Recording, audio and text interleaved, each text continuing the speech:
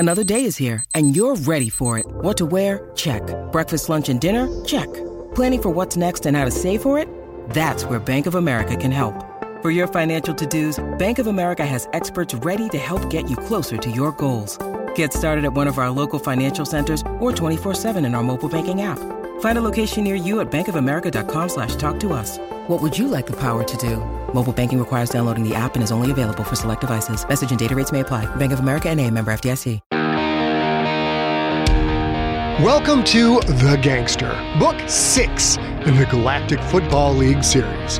Written and performed by Scott Sigler. The Gangster is suitable for ages 12 and up and contains graphic violence. The Gangster is also available as a signed, numbered, limited edition hardcover while supplies last. To order, go to scottsigler.com/store.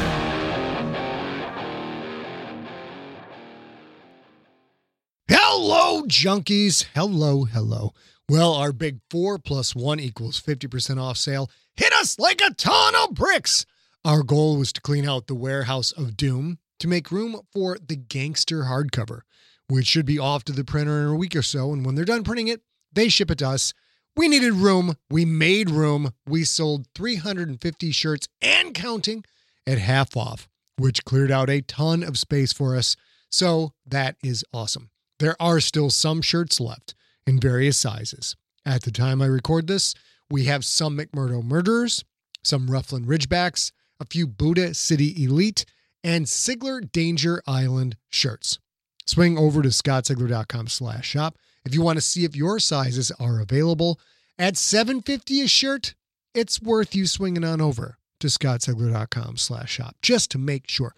Sale ends May 1st, but we will be out of everything by then. So let's get caught up on the story so far, and then we're going to go grab a barf bucket.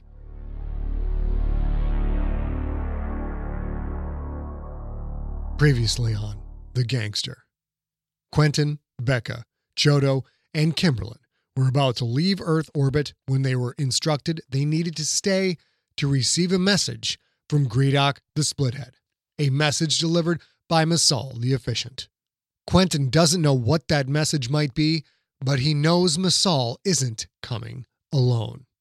And now, episode number 19 of The Gangster.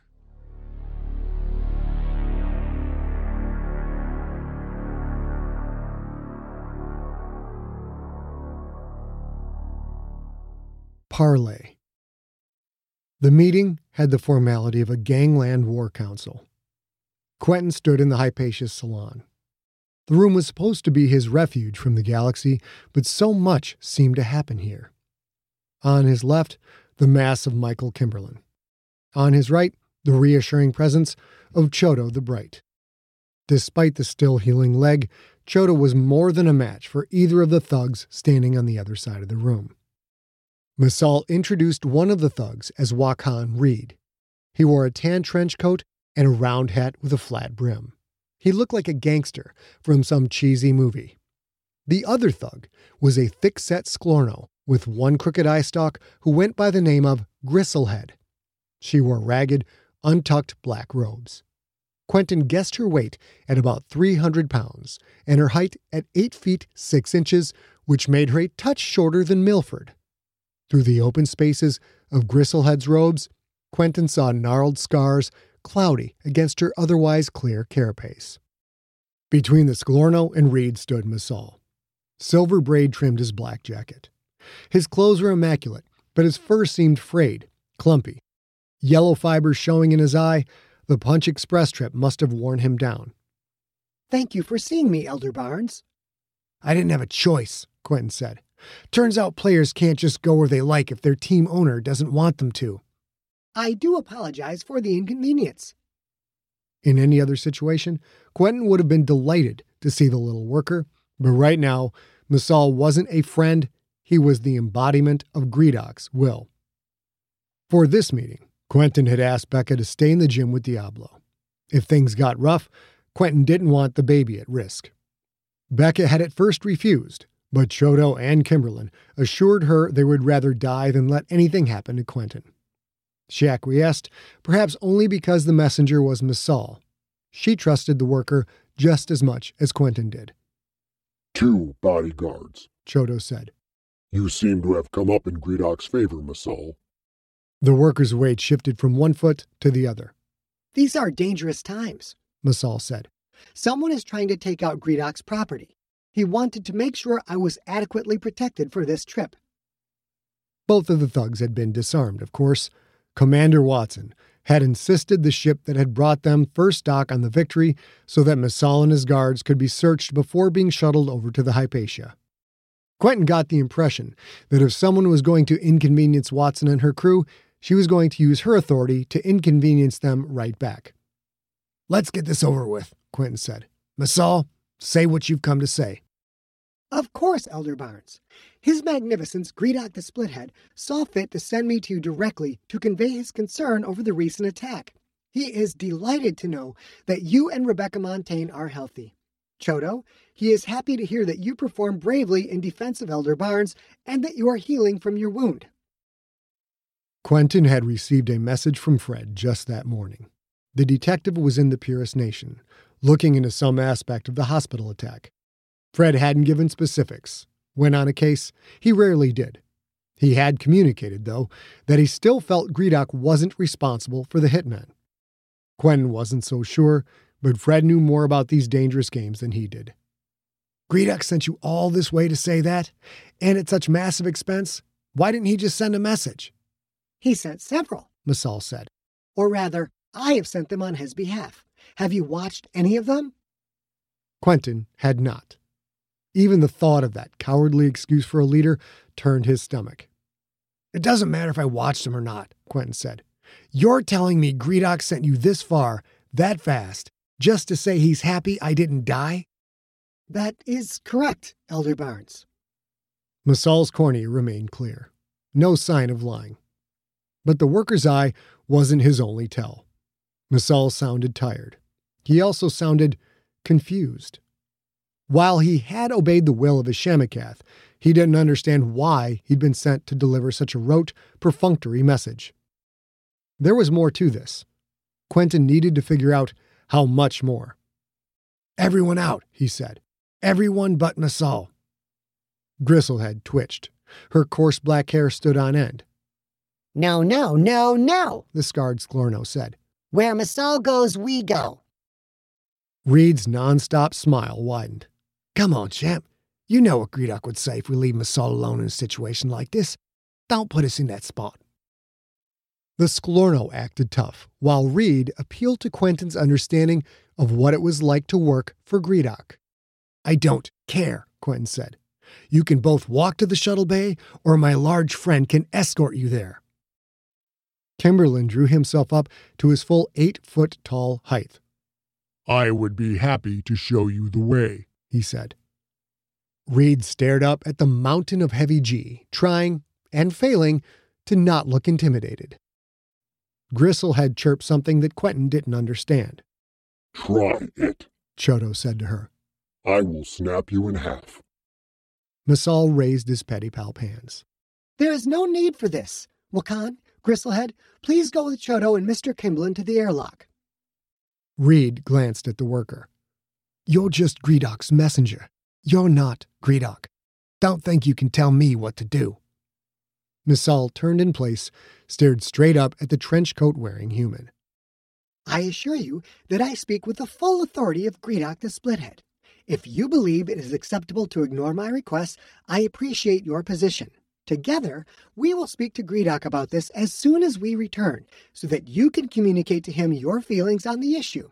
It is my most sincere hope he agrees with you and is not angry you felt it necessary to argue with his direct representative and to do so in front of valued employees. Reed glared at Masal. The human clearly wanted to argue, but at the same time clearly knew he had no authority. Quentin noted the tension between the two. We'll wait in the airlock, Reed said. He left the salon, followed by the Sklorno, Kimberlin, and Chodo. Quentin gestured to one of the chairs flanking the couch. Have a seat? Thank you, Masal said. He had to hop up a little to climb into a chair made for Quentin's dimensions. Quentin sat on his couch. You look tired. Rough trip? Express relay is a grueling way to travel, The worker said. One is more cargo to be rushed about than a sentient requiring comfort. 3 punches in, 3 out, in one standard day. I do not recommend it. Quentin wondered how big a barf bucket he'd need for that kind of travel. It is not just the trip, however, Masal said. I have spent many hours researching player candidates, a service I used to perform for Hokor. Masal was a scout? The little sentient was full of surprises. Have you found any good prospects?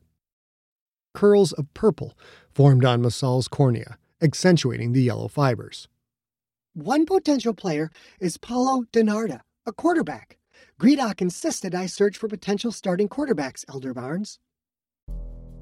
In the climate-ravaged world of 2072, the city of Pura stands as a miraculous green haven. Pura is a geoengineered paradise that protects its fortunate residents from the global catastrophes of heat domes, fires, floods, and droughts.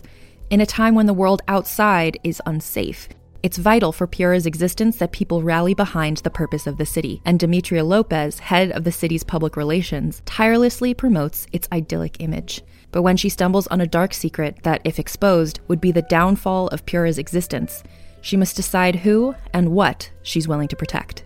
From Wondery, the makers of Academy and Dr. Death, The Last City stars actors Ray Seahorn, Jeannie Tirado, and Maury Sterling. Follow The Last City on the Wondery app or wherever you get your podcasts. You can binge all episodes of The Last City early and ad-free right now by joining Wondery Plus.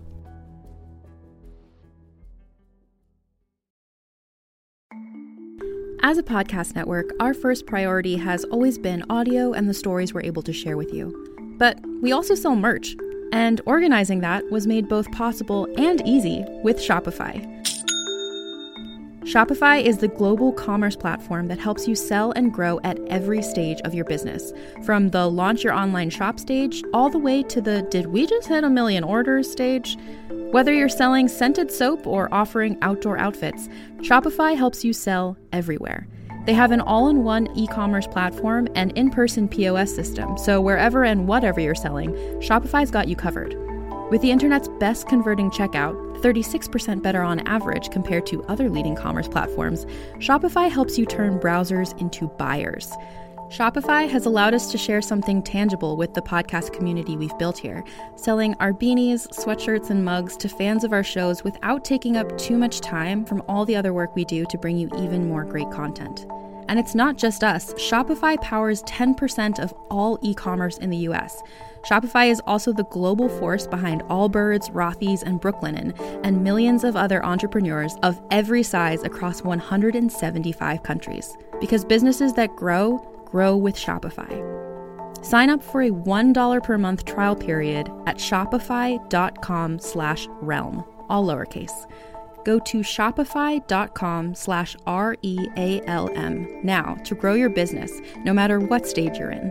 Shopify.com/realm.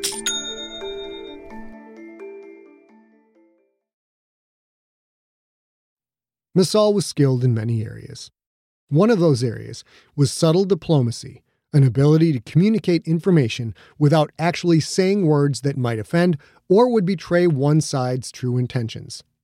Gredok insisted on finding a potential starting quarterback. That meant the leader didn't think Quentin would heal. And that meant all bets were off. Without saying as much, Masal had just delivered a significant warning. I understand, Quentin said, and I am grateful for that information, but come on, why did he really send you? Masal fidgeted in his seat. I do not know. The decision seemed rushed. He told me to get you as fast as possible to deliver his sentiments. I suggested other members of the organization could perform the function, but he was very specific that I make the trip myself. It made no sense. Masal was a critical part of Gredok's day-to-day operations. Why send the worker on this trip? I have delivered my message, Masal said. I must return. However, Elder Barnes, before I go, there is something you need to know. Have you heard from Carol Tweedy or anyone else regarding her meeting with Gredok? A chill shot through Quentin. Ma Tweedy met with Greedock? Yes, along with John, Jew, George, Tara the Freak, Cliff Frost, Milford, Denver, Kiloyoet, Budoshwek, and Cormorant Bumberpuff. They showed up unannounced and all but forced their way into Greedock's chamber. He was less than pleased. Quentin felt a flush of both anger and fear. What did they discuss? You, Masal said. Carol Tweedy informed Greedock that if anything should happen to you, all of the players present at that meeting, and likely more, would refuse to play in the upcoming season. Anger drained away, while the fear ratcheted up, bordered on panic. What in High One's name had they been thinking? Tell me they had a nice talk, Quentin said. Tell me everyone went away happy. I am afraid that would be untrue. The talk ended with Carol Tweedy standing on Greedock's pedestal, speaking directly to him. A cascade of goosebumps. Ma, on Greedock's pedestal. That is correct, Masal said.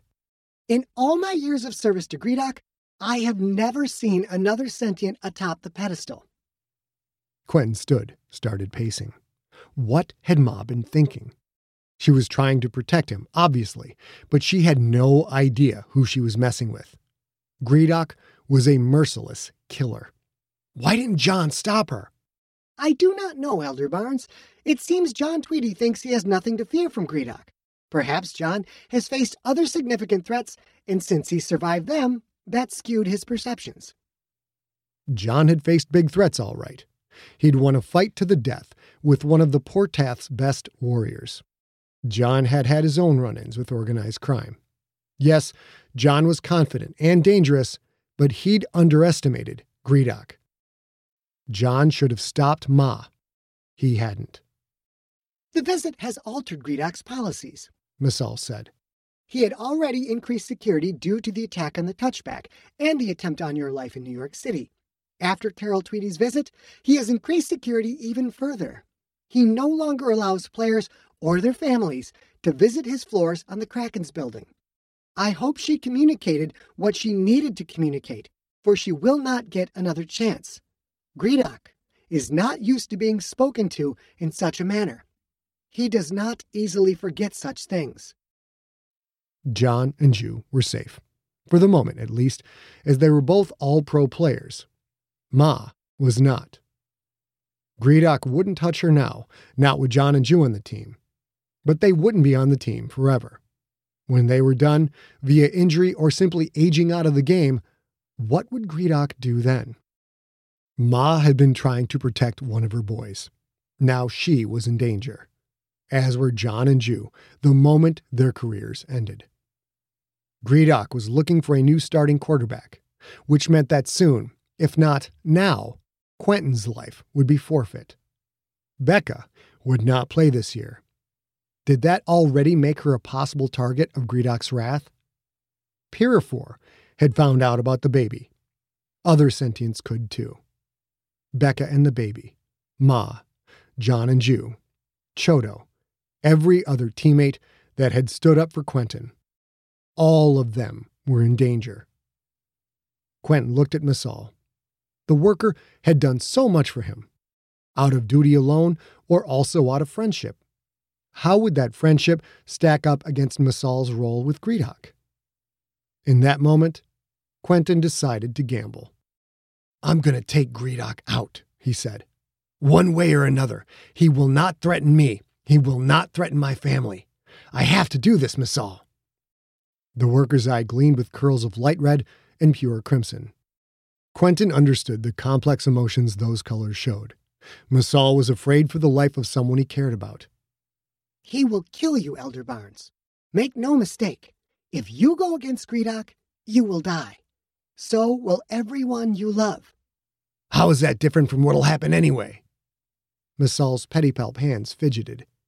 He might let you live if you were to go to him, apologize for your prior transgressions. Apologize? No way. Then you are acting from your heart instead of your head, Masal said.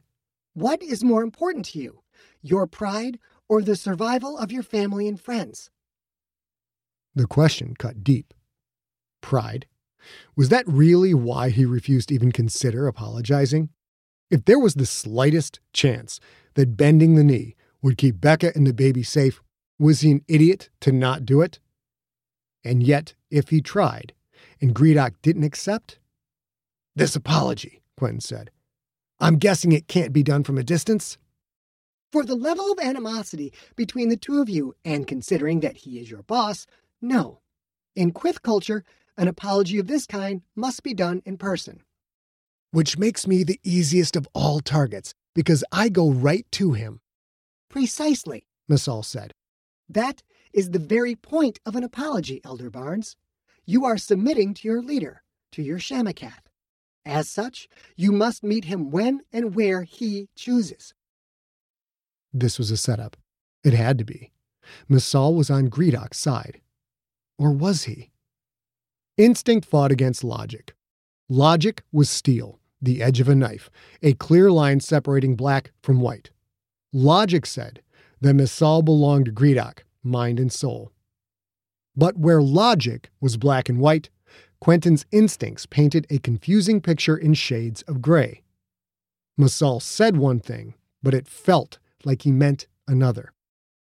On the gridiron, Quentin often improvised. When a play broke down and there was no time for strategy, no time to think, he'd learn to simply react, to have faith that his feet would take him to the right place. He decided to trust his instincts. "Wait here," he said to Missal, far more a command than a request. Quentin left the salon, made the short walk to his quarters. In the bathroom, his water shower. Most sentients considered water showers archaic, yet he considered it a luxury, a touch of his home. He gripped the handle that activated the water, but instead of turning it, he pressed a fingertip combination taught to him by Anna Hulsey, the woman who had acted as the Portath interpreter when Quentin and his friends rescued Janine and Fred. Only those in Quentin's absolute trust, Becca, Chodo, and Fred, knew the combination. A click. The wall of the shower moved back slightly. Quentin slid it to the left, opening up a dark space. He stepped inside. Lights switched on automatically. He stood in the secret storage compartment the Portath had built for him, the one that could not be detected by non-Portath tech. On a shelf, hidden by acceleration webbing, sat the case that Purifor had brought him. Before he could talk himself out of it, before he could worry about the consequences, Quentin grabbed the case and quickly returned to the salon. Missal was waiting.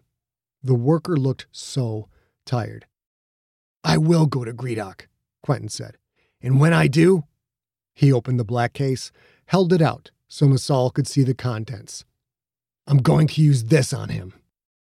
Inside the clear vial, the gold-flecked fluid sparkled. A flurry of colors hurricaned across Missal's cornea, so many and so fast, Quentin couldn't catch them all. Among them, he saw the saturated blue of pure fear, the green of stress or suspicion, and the black of rage. "How dare you?" Missal said. "How dare you?" Quentin had never heard such fury in the worker's voice. "You are not Quyth," Missal said. "You are not of my kind. You aren't even allowed to possess that, let alone threaten its use against a valued leader. Do you realize that if you lay eyes upon a queen, every Quyth will try to kill you on the spot? That includes Chodo. That includes me." "I would be obligated to take your life," Chodo had said. "I'm aware. Missal, I'm telling you now, as your friend, that this is what I'm going to do. And because you are my friend, I am asking for your help." Missal's pedipalp hands twitched, as if they were about to grab for the vial. Quentin calmly closed the case, saving them both the embarrassment of such an attempt. Missal slid off the chair. He stood there, glaring, the riot of colors storming across his eye. "Quentin, you are not my friend." Quentin drew in a breath, surprised that the use of his first name could hurt. Missal had always called him by a term of respect, usually the incorrect elder.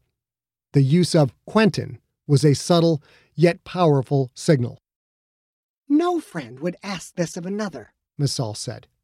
This request demonstrates that you think of me as an asset, something to be used, which makes you just like Gredok.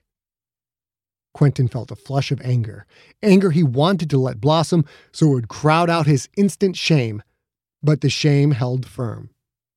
That's not how I meant it. That does not matter. One's meaning can be camouflaged by intentions, but what you ask for reveals your essence. You are justifying your actions because you believe you are better than Gredok. In truth, you and he are the same. Quentin had made his play. That play had been poorly drawn out and badly executed. The scramble was over. He had been sacked, put down hard. I am your friend, Masal. I will always be your friend, even if you aren't mine.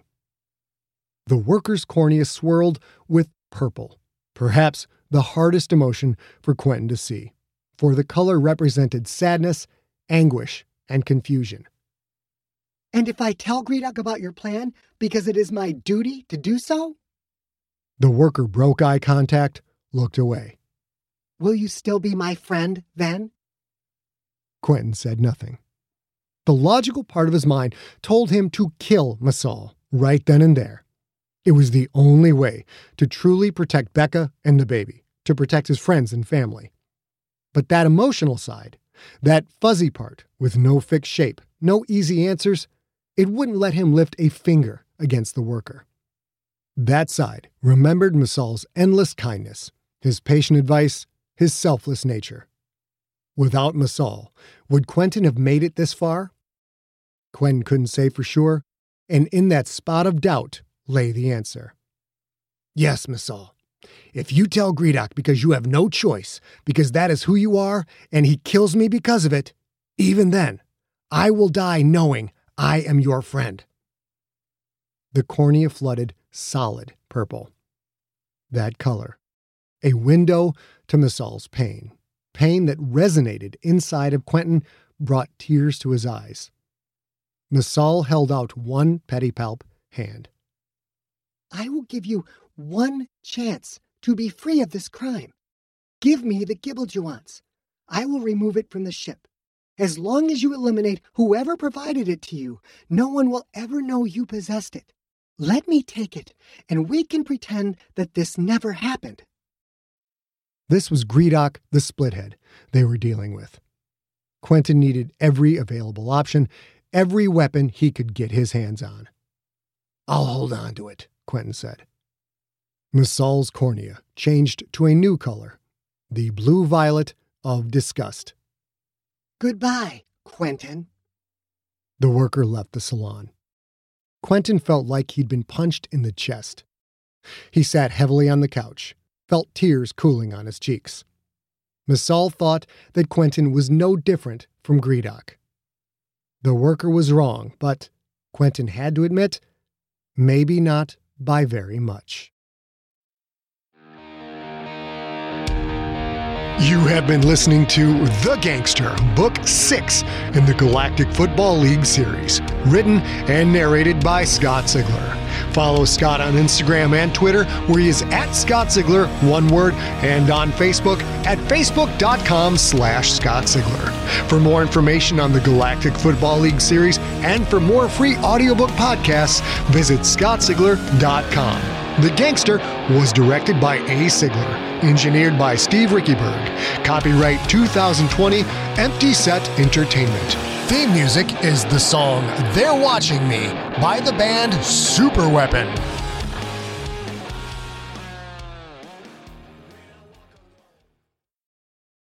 Hey there, this is Justin Bartha. I made a funny new podcast, King of the Egg Cream. It has the greatest cast in the history of podcasts with actors like Louis Black. I'm torn by my feelings for two women. Bobby Cannavale. You can eat it, or if someone hits you, you can put it on your cut. Melanie Linsky. I wonder what these marvelous things are that look just like boiled chicken feet. Jason Ritter. I can break things and pick locks and kill people. Michael Stuhlbarg. The whole point is to inspire people that they should make themselves better. Ari Grainer. No, don't whet its appetite. What are you, an idiot? Me, Justin Bartha.